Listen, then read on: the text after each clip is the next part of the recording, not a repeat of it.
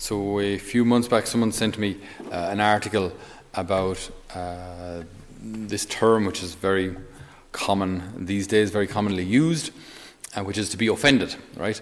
And the term that was used in this article was the tyranny of the offended, right? The tyranny of the offended. The idea being, or as the article explained then, it's like if you're offended by something someone does, they're